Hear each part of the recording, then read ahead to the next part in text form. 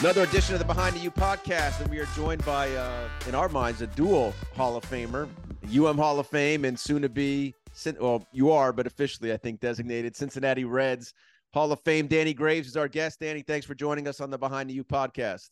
Yeah, thanks, Josh. A pleasure being here. Sorry it took so long to get here, but better late than never, right? That's right. Well, the theme of this thing is, kind of storytelling journey, all that kind of stuff. But let's just start with the stuff, the low-hanging fruit, which is, I know you also commentate currently for ESPN and cover the ACC pretty intently. So let's just start with this team right here, which the Miami Hurricanes and Gino DiMare. I think Gino was just on your podcast. But what is your view so far of the current 2022-23 Hurricanes baseball team? So, at the beginning of the season, when we started this podcast, me and my partner, Darren Vaught, there was questions about who we thought would be good and some of those sleeper teams that could, just kind of sneak up. And we both agreed, and I agreed first, not just because I'm a Miami guy, but I said Miami. I think people are sleeping on Miami because, last year they kind of faltered towards the end. There's some youth that they have and some guys, some question marks in certain places. But I said they've got a core of players with CJ Kayfus and, of course, Yo-Yo Morales. And then the pitching staff is good. They got probably the best closer in all of baseball, Andrew Walters. And to me, that they had the pieces. It's just when were they going to put it together? And it just so happened that this past weekend, they put a beat down on Virginia Tech. So it's like, okay, now they're making me look smart. But I can tell you, though, Josh, a few weeks ago, we had to talk some people off the ledge. I don't know why certain Miami fans think that, since they lost a game to the University of Florida, who's actually top 5 or 6 teams, in the nation, like, why are we panicking? It's the beginning of the season. There's still some people getting their feet wet, but we talked some people off the ledge, hopefully. But I think this past weekend against Virginia Tech, you really saw what Miami can be. You pretty much, I feel like you are one of the voices for ACC baseball. Like, how deep are you in it every day, every week, every weekend? Like, are you watching games, calling games? Like, how much of a good read on the conference overall do you have in terms of the work you're doing? Yeah. So this past weekend was my first games that I called. I did a doubleheader with Wake Forest, Notre Dame. So did those games last Saturday. I got North Carolina State in a couple weeks on a Tuesday night game. They go to East Carolina. But most of my work, when March Madness is over, it's going to be in the studio. And for some reason, March Madness is a big deal. I don't know why, but yeah, I should say, especially down here, right? Like, yeah, we can't poo-poo it. We can't poo-poo it. Right. Both Miami teams are correct, are kicking butt. So it does matter right now. But as soon as that's over, my schedule will start kicking in more, where I'll do a lot of studio stuff. The all ACC show on the weekends. Right now, it's just a few games here and there, but most of anything that I do, you'll see me either here doing the show or up in the studio in Bristol doing the show. I got you. So, and then what's the podcast? What's the ACC? What's it called? The ACC Baseball, etc. Yes. So just so many letters. Right. It was a little, I was like, wait, I had to open it up and look at the full title to make sure I got it right. Just so you know, that wasn't my call. And I don't like all the letters. Way to distance yourself. So ACC, BSB, ETC. That's a lot of letters. Yeah. A buffet of the alphabet. So yeah, basically ACC, baseball, et cetera. And we wanted to do the et cetera. He mentioned it to me because at the end of every show, he does this thing with me called the Hall of Names, where he'll name one player that I played with, whether it was at Miami or professional baseball, any of the teams I played in the big leagues. And the first story that comes to mind, I have to rip it. So I'm going to actually, I kind of knew that, but it wasn't planned. But now that you said it, and there's a name I'm going to use, and we'll save it for the end. We'll do okay. I'm going to steal it. I'm just going to straight rip it, literally. And we're going to do something at the end. On that podcast, you said Gino on, didn't you? Yeah, we did. We just had Gino on. And you know what was great about this, Josh? So we had Gino on, and Darren is usually the lead, the host. His internet was bad, so he kind of got yanked out. So then we went to 2 box. It was just me and Gino. So me and Gino just having a little conversation, which ended up working out good because he said that that's all he was going to do anyways, just introduce us and let us both talk. And it worked out perfectly that way. That's the story, but really you sent someone over there to mess with his wire, right? Like, we don't need you for this one. We don't need you for this one. Called the cable company. Exactly right. Now in that you were rocking a pretty sweet jersey. You were rocking like I think that was like the vintage 92 away jersey, but it was special because it had the Ron Fraser patch. Yeah. How much stuff do you have? Like where does that rank in like the Danny Graves collectible Hall of Fame? As I was saying before we came on the air, that my office is not complete. I've been in here for 6 years and it's still not complete. So I have jerseys lined up in my closet just over here to the side. And I have it lined up where the Miami jerseys are first, and it goes in order from there. Like each year that I played, whether it's minor league, summer ball, whatever, big league teams, all-star teams, it's all lined up, but Miami's first, of course.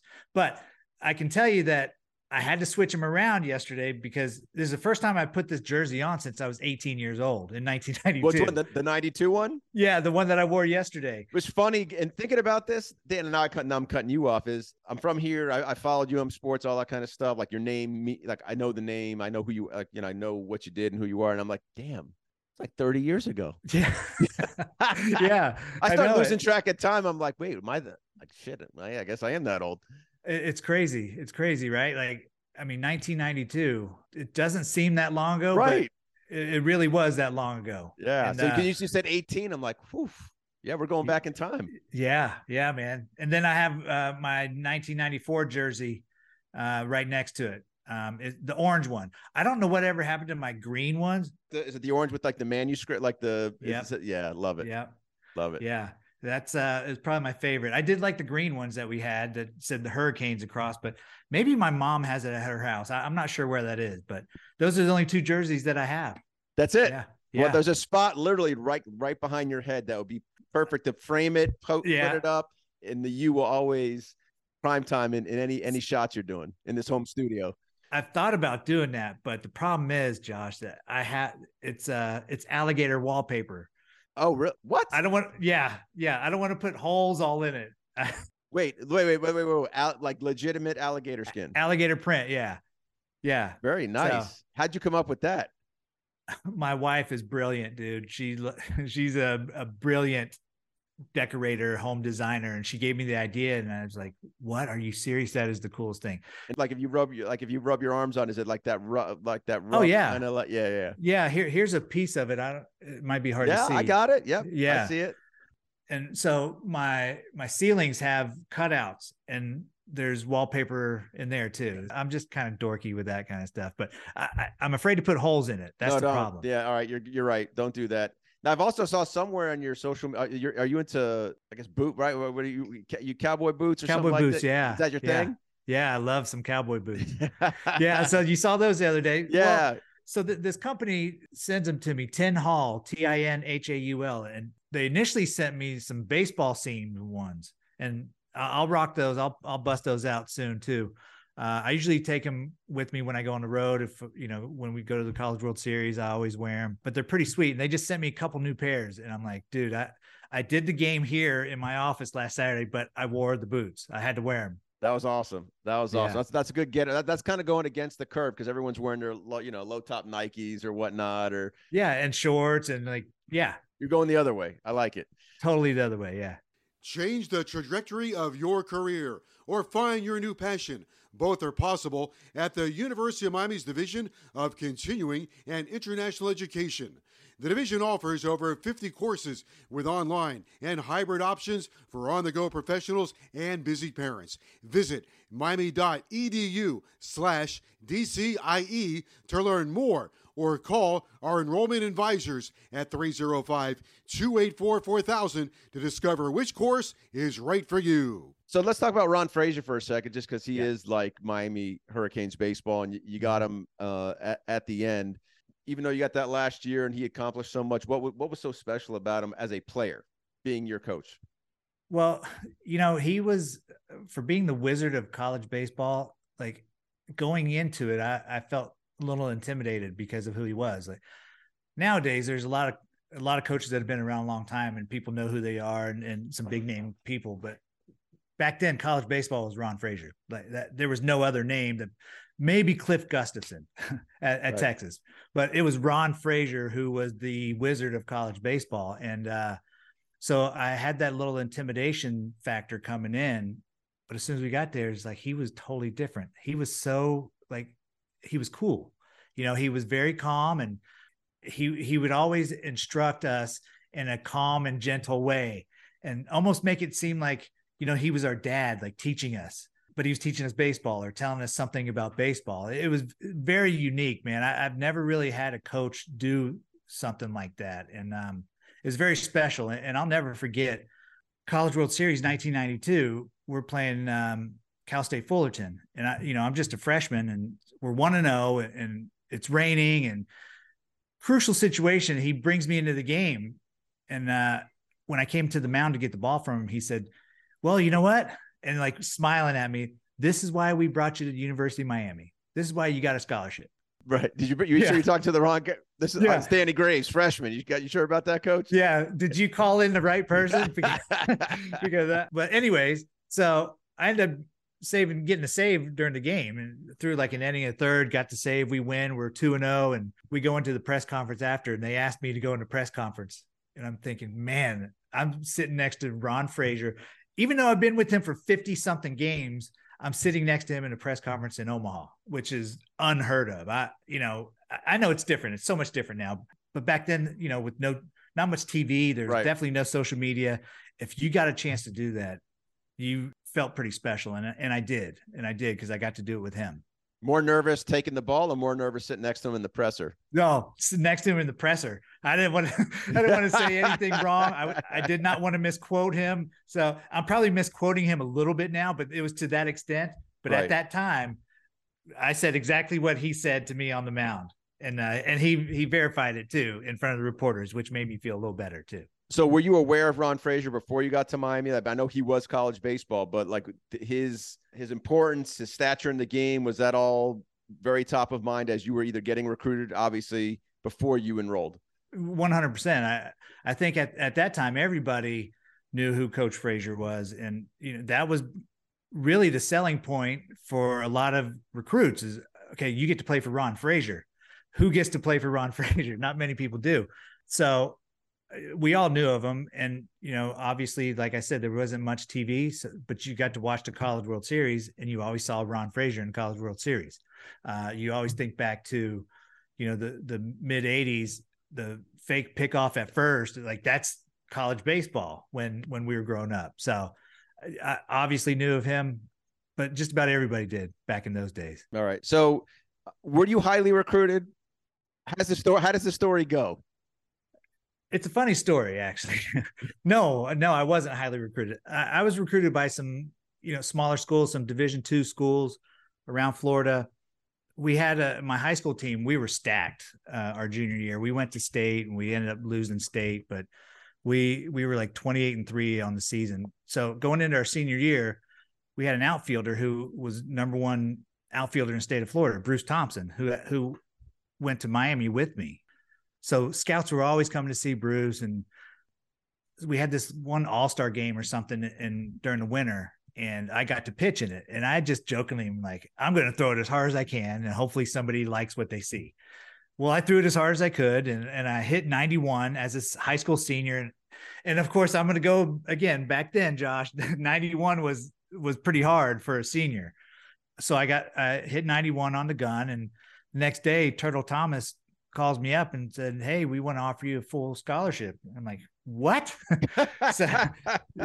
So I'm like in disbelief. And then all of a sudden some, you know, other letters were coming in, Florida State, and some other schools. It's like once somebody started talking to you, it's like everybody else started talking to you. So I wasn't really highly recruited until after Miami made the official offer to me. And as soon as November came, I took my recruiting trip. November came, this day that you could sign early, I signed. I wasn't going anywhere else. That was it. As soon as they offered, you knew I want to be there. Yep. It took nothing for me to say, yes, this is where I want to go. I think there was a volunteer coach that was with Turtle Thomas. He was interviewed for a story like 6-7 years ago. So this is what he said. So don't get mad at me. Okay. This is what he said. He said, and there's this kid, Danny Graves, who you would walk past in the shopping mall and never even think he played baseball. So is that a relatively accurate assessment or a very accurate assessment? It's a very, very accurate assessment. It's super accurate. It's crystal clear. Yeah, there's nothing more accurate in this world than that statement that you just made. All right. It was pretty sad. Like I looked like a little with big old glasses and bad hair and bad body. I'm thinking of like Major League, Cleveland Indians, Kevin Vaughn type stuff.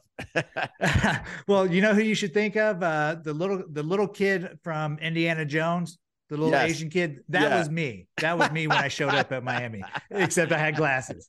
Yeah, it was bad. I mean, there were so many people that just didn't realize why I was there. You know, when you first got there, like when you were what was it like when you walked in? Did you feel a sense of belonging, or did you feel like a bunch of guys have been on here before, all different sports, all around Miami, and they walk into the football locker room the first time, or the clubhouse for baseball, and they're like, "Oh, man, do I belong? Maybe to do like a little pirouette and get out of here." Yeah, so I felt like I kind of belonged. I just kind of try to treat myself as I'm the little freshman. Don't say a word, be seen and not heard, and just kind of go with it and see what happens. But we had such a great group of upperclassmen. Gino was there. Gino was senior. Chris Anderson was a senior. Kevin DiGiacomo. We had Jonathan Smith, Frank Mora. We had so many guys that were great dudes as upperclassmen, and you don't really expect that.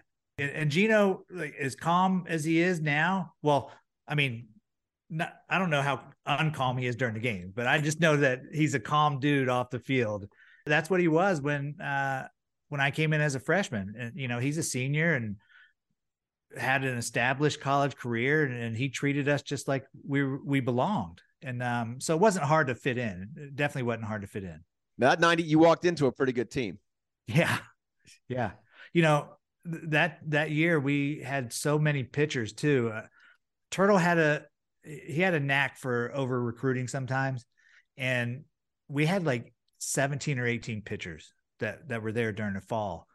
And I told my dad at the time, I'm like, if they're going to redshirt me, I don't want to stay here. Like, I didn't come here just to watch, and come to find out, it really wasn't an option. Like, it never, they never mentioned redshirting. I just assumed that you got so many guys. Where's this little freshman going to fit in?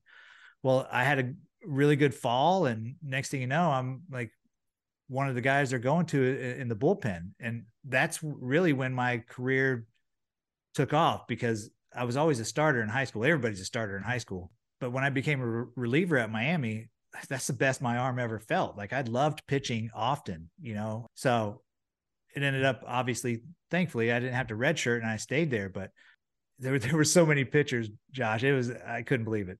Did you want to start? No. I loved coming out of the bullpen. My freshman year, I loved it. Like, there was talks about possibly doing it my sophomore year, but thankfully they saw the success that I had out of the bullpen and how much I liked coming out of the bullpen, that they kept me there. Because, starting there, my arm was always sore when I started in high school, like, except for the day that you throw. The day you throw, it feels good, but then every day in between, it hurts. And right. When I was coming out of the bullpen, it never hurt. Like, you don't throw that many pitches, and you just go grip it and rip it for an inning, and then you're done. And my arm felt great after that. Did you have to any mental switch that had to occur, or like in terms of like just kind of that mentality of like, it's on me, it's my time, like, lock it down, shut it down, whatever? Did you have to figure that out, or did it come pretty seamlessly? It came pretty seamlessly for me. Just growing up, my parents, God bless them, they did a great job of teaching me basically how to lose, how to not just be a spoiled little brat winning everything. They taught me that it's okay if you don't do good, just go out and do better next time.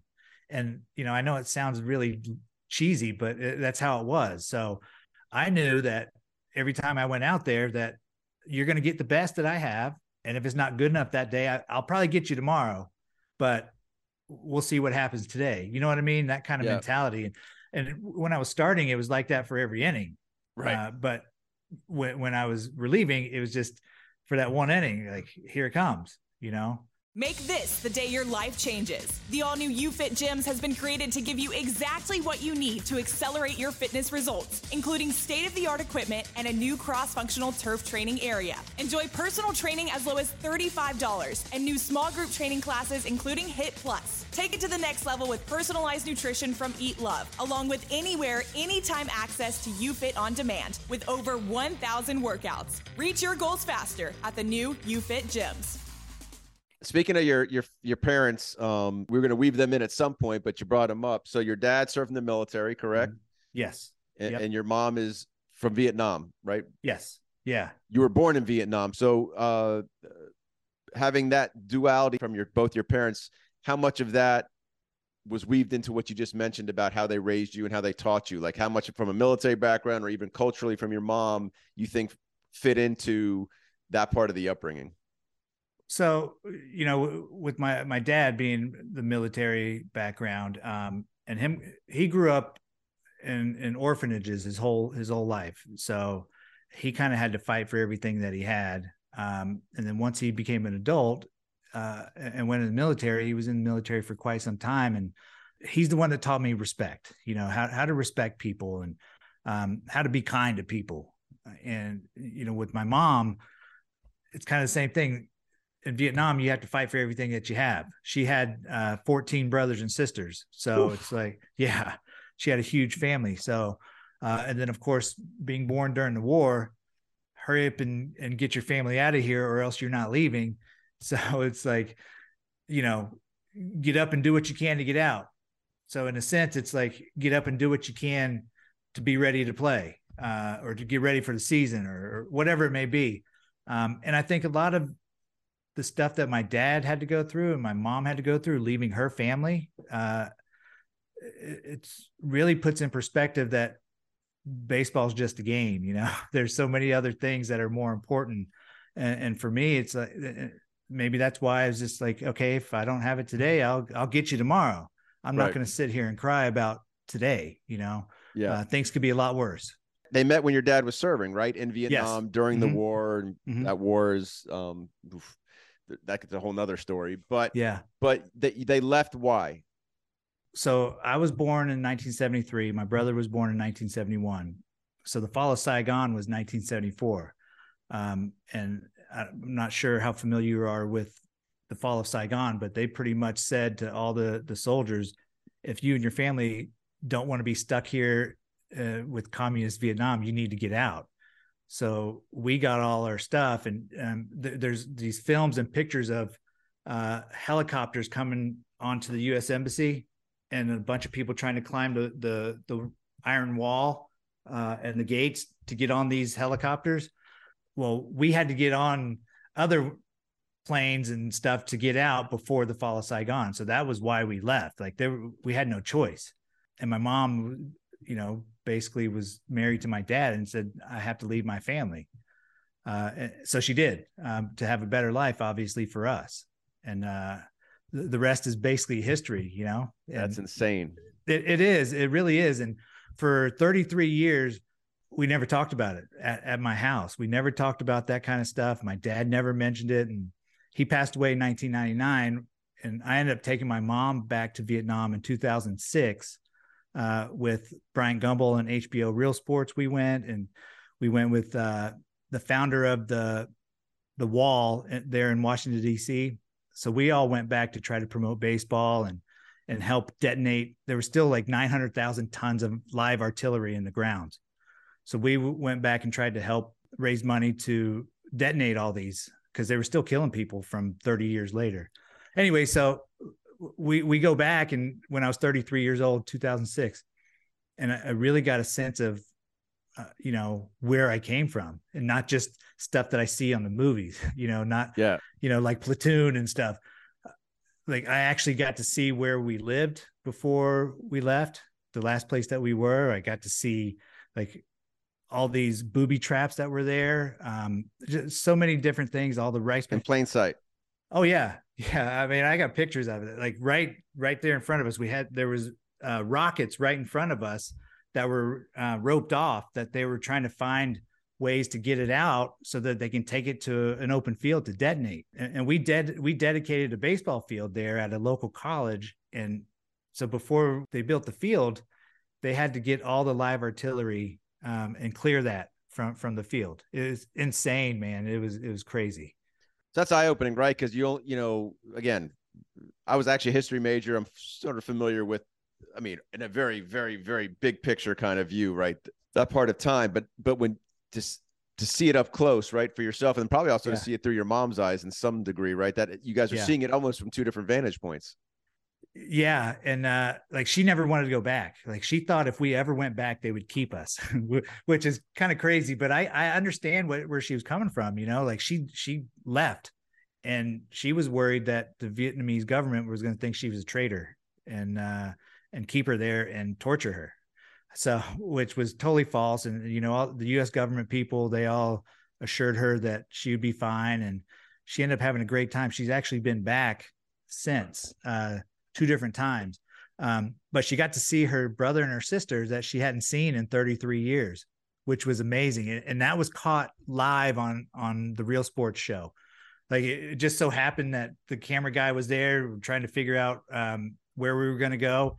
And my aunt walked up and they got her and my mom like reuniting after 33 years. It was crazy, dude. It was unbelievable. Yeah. So is there something that as Americans we would assume about Vietnam that we get wrong, or you know what I mean, or culturally that has come with your mom and kind of filtered through you and your family? Well, I think a lot of people, and maybe not to say that they're ignorant, but I think a lot of people that are against war feel like Vietnamese or Vietnam is the enemy. But Americans are welcome back there. GIs are welcome back there. It's a beautiful country, beautiful places to go, beautiful things to see. And I know a lot of people are afraid to go there because they're a communist country. And maybe for the same reason my mom didn't want to go back. Like they're not going to allow Americans in or let them out, Right. But I know a lot of GIs have gone back kind of as a healing process. And, I wish my dad was around at the time because he loved it. He loved it in Vietnam, and he would have loved to have gone back too. But I would hope that people would not just think that, war, it's something terrible, that Vietnam is not a good place or people from there aren't good people. You are still are you still the only Vietnamese born player to have played in the majors? I am. It's probably going to be that way for a while because baseball's, they're starting to pick it up a little bit, but it's a little bit slow. They do have some teams that hopefully they'll compete for the World Baseball Classic, but probably not for a while. So we're gonna hold on to that for a while.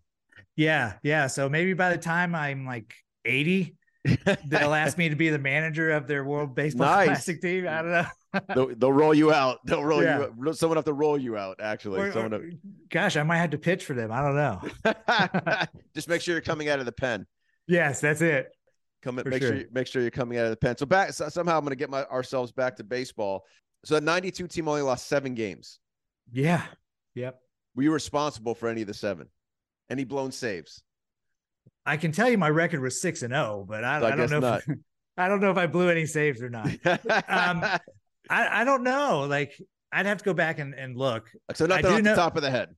No, not off the top of my head. No. Okay. But I was 6-0 with 3 saves. Gus Gandarias was our other closer. We both were doing it. I don't know if he had any blown saves or not, but I know I was undefeated. So put that on the record. I was undefeated. Yeah. It wasn't me. Right. Not my fault. And what's funny about that, I was talking to Gino about that, that we only lost 7 games. We lost 3 in a row at one time. I know that sounds crazy. We got swept, I think, by Florida early in the season. And to lose only 4 more games the rest of the year, that doesn't even sound right, man. Yeah, now he mentioned something about, I know you got to the World Series, Cal State Fullerton, Phil Nevin, But Gino mentioned something about rain. So, but I have a fog. I'm not really good at going that far back. So fill in the details there for me. Yeah. So that time of year in Omaha, it rains it doesn't matter. It's always going to rain. You might have a few rain delays, might have some cancellations. Even now to this day, like I've worked at the College World Series the last 2 years for the ACC, and like there's days that are raining, but they try to get all the games in no matter what. And unfortunately, when we were playing, we had to play through rain. Like that game that I was talking about earlier, where Coach Fraser brought me in, it was raining towards the end of that game. And the game that it was either the first game we lost or the second game that we lost to get eliminated. I mean, it rained all day and rained the whole game, but the games had to be played because at that time, CBS, they had the championship game on Saturday and they weren't changing it. So, like there's no adjustment. Like with ESPN now, they can maneuver around. Right. They got all these other channels. You can move this to that channel. CBS had it and that was it. Like that game had to be played at that time, no matter what. So yeah, it felt like we kind of got hosed, but at the same time, the other team had to play in the rain too. But it just unfortunate that that's how Coach Fraser had to go out, bad situation. Was it top of mind, like to try and send him out on a high note? Like, was that something you guys talked about? Oh my gosh. All year we felt like we were winning the World Series because we had to, because Coach Fraser's last year, like we almost felt like it was a story, like a storybook ending coming. And especially as good as we were throughout the whole season, we're like, just felt like, okay, we were number one most of the year in the polls, and we're going to finish number one at the end of the season. Like we really felt that. And, I still believe that we had a better team than Fullerton.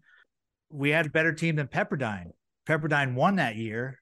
They kind of like got hot at the right time, but we had the best team in the country, hands down. There's no question about it. As far as depth, as far as pitching, we had the best team. We just couldn't come through at the end. When you think of great football and baseball, you think about the U. When you get hurt in a car, truck, or motorcycle wreck, you need to think Lebovic Law Group. At Lebovic Law Group, you come first. We work to get you all the money you are entitled to. Injured? You need to call or click Lebovic. Lebovic Law Group, the exclusive sponsor of the Miami Hurricanes and proud sponsor of all things U. Go U! What was that clubhouse like after the last game? I can remember I cried, and not because we lost, but like I felt like I cried because Coach Fraser wore his old like tennis shoes that he from back in the 80s and as our good luck charm, and they were so tight they were hurting his feet, but he wore them anyways. And I'm like, man, this sucks for him. This is not the way that he's supposed to go out. So I cried. Did you you must have crossed paths with Nevin in the bigs, right? Oh yeah. So we used to go on Nike trips during the off season every year together. And he's such a good dude, but I hated him back then. Hated him. And I feel like I probably told him that too, but like, he's just a really good guy, man. He'll do anything for you, but he's a good enough guy. You could tell him that and not feel bad about it. Yeah. Oh yeah. He would just laugh. He would laugh if I said that to him. That's awesome. And what did so you get a new coach the next year? What were you had Coach Morris early, right? Mm-hmm. First 2 years. What were your early impressions of your new skipper? So after Fraser left, my sophomore year, Brad Kelly became that's right. Coach. There was right. And that was short-lived. Brad Kelly was a great pitching coach. And we can just leave it at that. Like he was an amazing pitching coach. Like the guy knew everything about pitching. He's the one that taught me a two-seamer. How to throw a sinker. And that was my bread and butter and all my years in the big leagues. But then my junior year is when Morris came along, and he came in to a really good team. He left probably the best team in the country. He had Jason Varitek on that team, and Nomar Garcia-Parra on that team, Jay Payton, Brad Rigby. So all four of these guys three of them were first round, and one of them was a high second round pick. So like, they were the team to beat in college baseball, but he left because he knew that at Miami, just the longevity that he could have at Miami and the programs he could have, this was the move he had to make. So when he came to us, he basically just,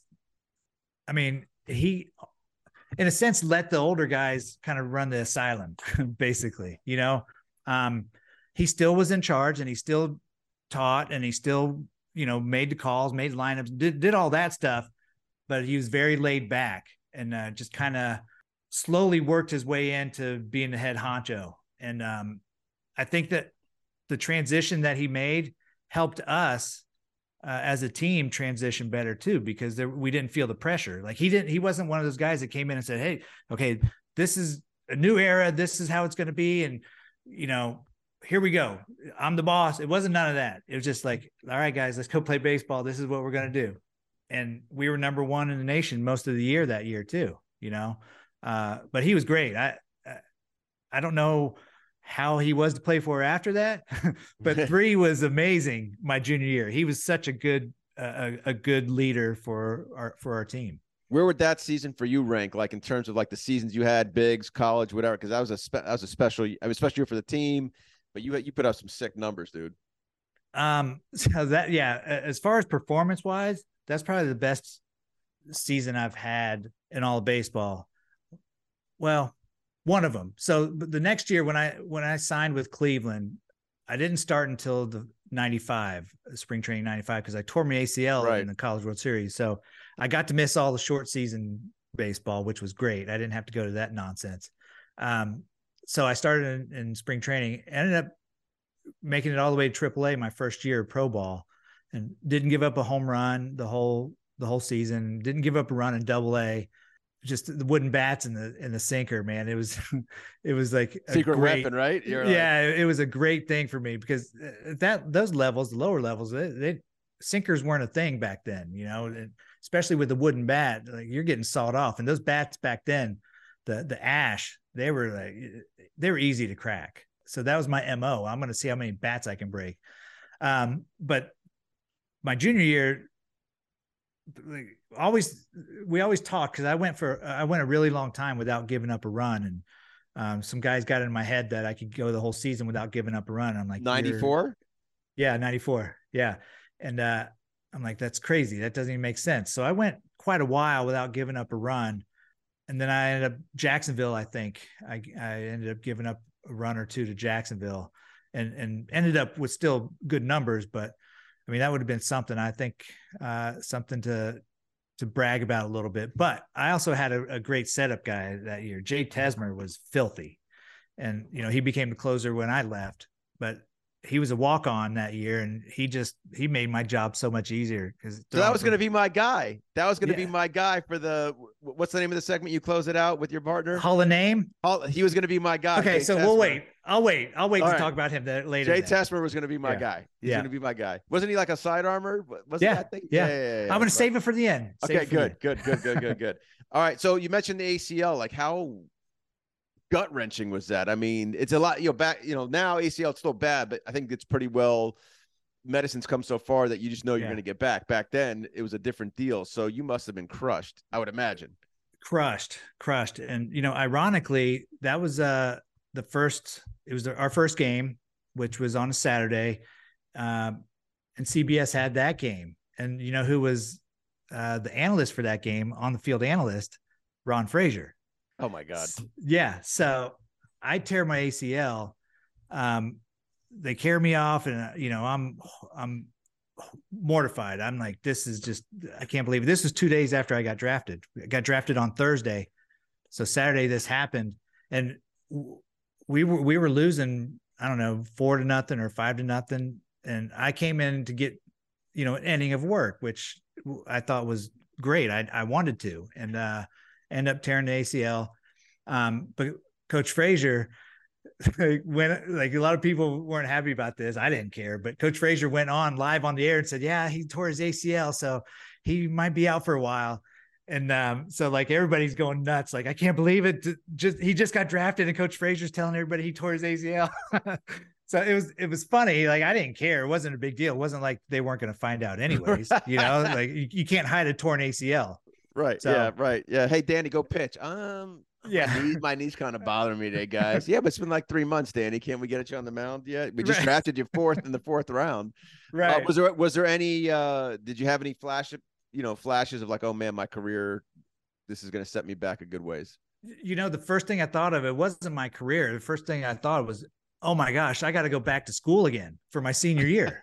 Like that was the first thing I thought. Because you had already like no more class.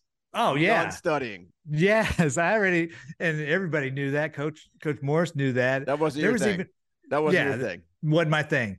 And there was even an incident that happened, and I won't say what it was, but it was a few of us juniors, and 3 came back to us and it's like, I don't even know why I'm saying anything to y'all. Y'all ain't coming back next year. So it turns out that 2 of them did come back and 2 of us left. But I had no intention of going back to school. I told every scout and everybody that I talked to, like, I'm not going back to school. So I don't care where you draft me. Everyone knew.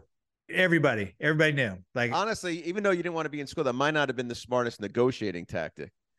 I wasn't a very smart dude back then, Josh. Yeah, I didn't care. Like, I wanted it known that I wasn't going back to school. I got you. Yeah. I got you. Yeah. So what made you, like, why do you think you were such a good closer? Like, what made you so good? It's a unique position in sport, right? The game's kind of riding on you at that time, that moment of the game. What, carried into the big leagues? Why did it click for you? So, I mean, a few things really. I never dwelled on the past. So if I gave it up, I might be upset at the time, but I know that I'm going to have another chance to pitch. So I know I'm going to get the ball the next time there's a situation to come in and out of the bullpen. So, like, I never really dwelled on bad outings. I think also, like, the mentality that I had is like almost not like a cockiness, but I felt like I had a moxie to me. Like, even though I was a short little chubby dude with bad hair and glasses, I'm like, I thought I was better than you. Like, I didn't care who you were. I thought I was better than you. And if you're better than me that day, then good for you. But I'm going to be better than you next time. Where'd that come from? Like, where do you think that came from? I don't know, man. It maybe playing stickball in the street, because we always played with older kids. And I hated when they did better than I did. It was just one of those things that stuck with me. Like, I just felt like, even to this day, like, I feel like I can still get people out. I know it's not true, but like, I feel like, I can still be good. And it's definitely far-fetched, obviously, right now, but I've always had that. 80s? Can we get into the 80s, do you think? Where do we top out at? A few years ago, I actually did a charity event for this independent league team in Kentucky, right outside of Cincinnati. And they asked me to pitch an inning. And like, I hadn't thrown for, I don't even know how long. I hit 78 miles an hour that day. Nice. And I was pumped. I was so excited. Yeah. I just wanted to hit 70. Like, everybody asked me all the time, like, how hard can you throw? I'm like, well, maybe 60. Because I can throw like batting practice all day long and throw meatballs. But if I try to throw hard, it hurts, It's supposed to hurt. It's supposed to hurt. Obviously. So to hit 78, I was like, man, this is pretty cool. Like, then I started thinking, if I actually got in shape, I might be able to break 80, so.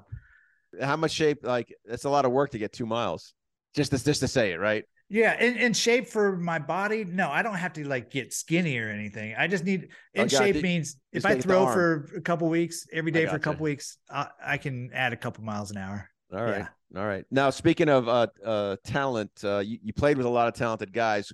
Was there anyone you played with that you were just like, that guy's good? That guy's like just insane natural talent. Yeah, quite a few though. Ken Griffey Jr. Obviously, he could just roll out of bed and hitting bombs and robbing home runs. And unfortunately, his career in Cincinnati, just with the injuries and stuff, I believe he could have been easily 750. But let's see. I never faced him. Right. Well, no. What would have been the scouting, like the Danny Graves scouting report? 4. We're going to put him on. I'll get the next guy. I'm just going to walk him. No, I'm just kidding. I wouldn't. So the scouting report, like, I would just throw, like, he may get me, he may not, but my bread and butter was sinkers. So I'm throwing him sinkers down and away. And if he hits it out opposite field, then good for you. Tip your cap to him, but I wouldn't give in to him. I wouldn't give him anything middle in to pull, because it's right in his wheelhouse. That swing is so sweet and natural. Oh my God, was that the nicest swing? And the easiest swing. Like, man, it was so pretty. Even through contact, through rotation, and is dropping it on the ground. Like the whole thing was beautiful. Yes, it was. I mean, it didn't even look real. It was so perfect every single time, and it was the same every single time. You know, every home run, the same drop, and it would like land in the same spot behind him. It was ridiculous. So guys at Miami you played with that were just like, you walked in, whether it was your freshman year before you got, you're like, that dude's a beast. Oh, Charles Johnson. Yeah. Big dog. So my senior year in high school, when I signed and we were watching on, Miami play on TV, being in Florida, growing up in Florida, it was nice because you could see back then, I think it was the Florida Sunshine Network or something. Yes. But I would always brag. I'm like, that's going to be my catcher next year. That's going to be the guy I get to throw to at Miami next year. And lo and behold, obviously he was there. Like, he was such a beast on the field, like being able to pitch to somebody that big and to somebody that could throw as good as he threw. And I mean, it was amazing just to be around him, but he was even a better dude off the field. And I actually saw him a couple of years ago. We did something together for the Players Association. He same old Chuck, same big dog. His wife Rhonda was great. I'll never forget. She said that you need to wear this certain cologne when you're going to see this female friends that you want to go see. And I'm like, what? I don't need cologne. And she said, here, take Chuck's Cool Water. Cool. You remember Cool Water cologne?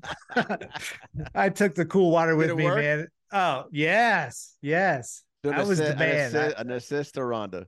Yeah, Rhonda. She was awesome. Nice. Yeah, and they're married now, obviously, and have for Charles. It worked for Charles. And I was going to do anything that Charles and his wife said to do. So I got you. All right. So on the way out, Danny, we're gonna close the way you're accustomed to closing. We'll put the ball in your hand. All right. And you got to tell me your best Jay Tessmer story. The funny thing about Jay, he tried out 2 years prior to that, and we didn't know because like none of us were, we weren't ever allowed around when tryouts were happening. Like where, walk-ons get to come out and show what they got. And he was cut the first 2 years, which would have been my freshman and sophomore year. And so he comes junior year and Coach Morse decides to keep him. And then he becomes like one of the better relievers in all of college baseball. Throwing sidearm and his little Frisbee slider that he threw, I'm telling you, it made me even better because they would see that angle, in the 6th, 7th, 8th inning. And then I get to throw this angle and the ball technically that I'm throwing going this way. And when he's throwing sidearm, it appears to be going this way. Like, it made my job so much easier. And, I would not ever have been as good as I was that year if it wasn't for Jay Tessmer. And, he ended up having a great year the following year, closing out a bunch of games, made it to the big leagues. So he was definitely just, could you imagine if he was with us the first couple of years too? Oh Even, my freshman year, if he was just another arm added to that team in 92, but Ron Fraser, honestly didn't know what he was doing. Clearly. I mean, just, well, I can go out on a limb and say that Ron Fraser probably wasn't checking out the walk-ons. Yeah. Hey guys, so, I'll be, we'll catch up in the old fall meetings.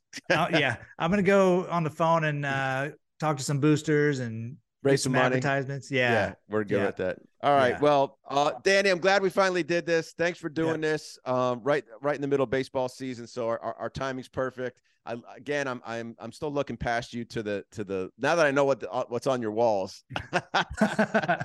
See, like I got a UM glove in the back. I can't even put that on the wall. Like, it's very delicate stuff back there. Yeah. But it's stretched pretty tight. I bet that thing will never come down. No. Yeah. I mean, unless whoever buys this house, whenever I decide to sell it, they can rip it down if they want. Make a lot of boots or purses or stuff like that. Danny, thanks for doing this on the Behind You, and we'll catch up. Hopefully we'll see you down. We got to get you down to. I know. We got to get you down to the park. I know. All these games and stuff that are done remotely now. It's saving the company money, so they don't send us out as often. Oh well. I'll get down there. All right, come on down, Danny. Thanks for doing this. Had a great time. Thanks, Josh. Appreciate it. All right, buddy. Have a great night. Thanks. You too. Bye.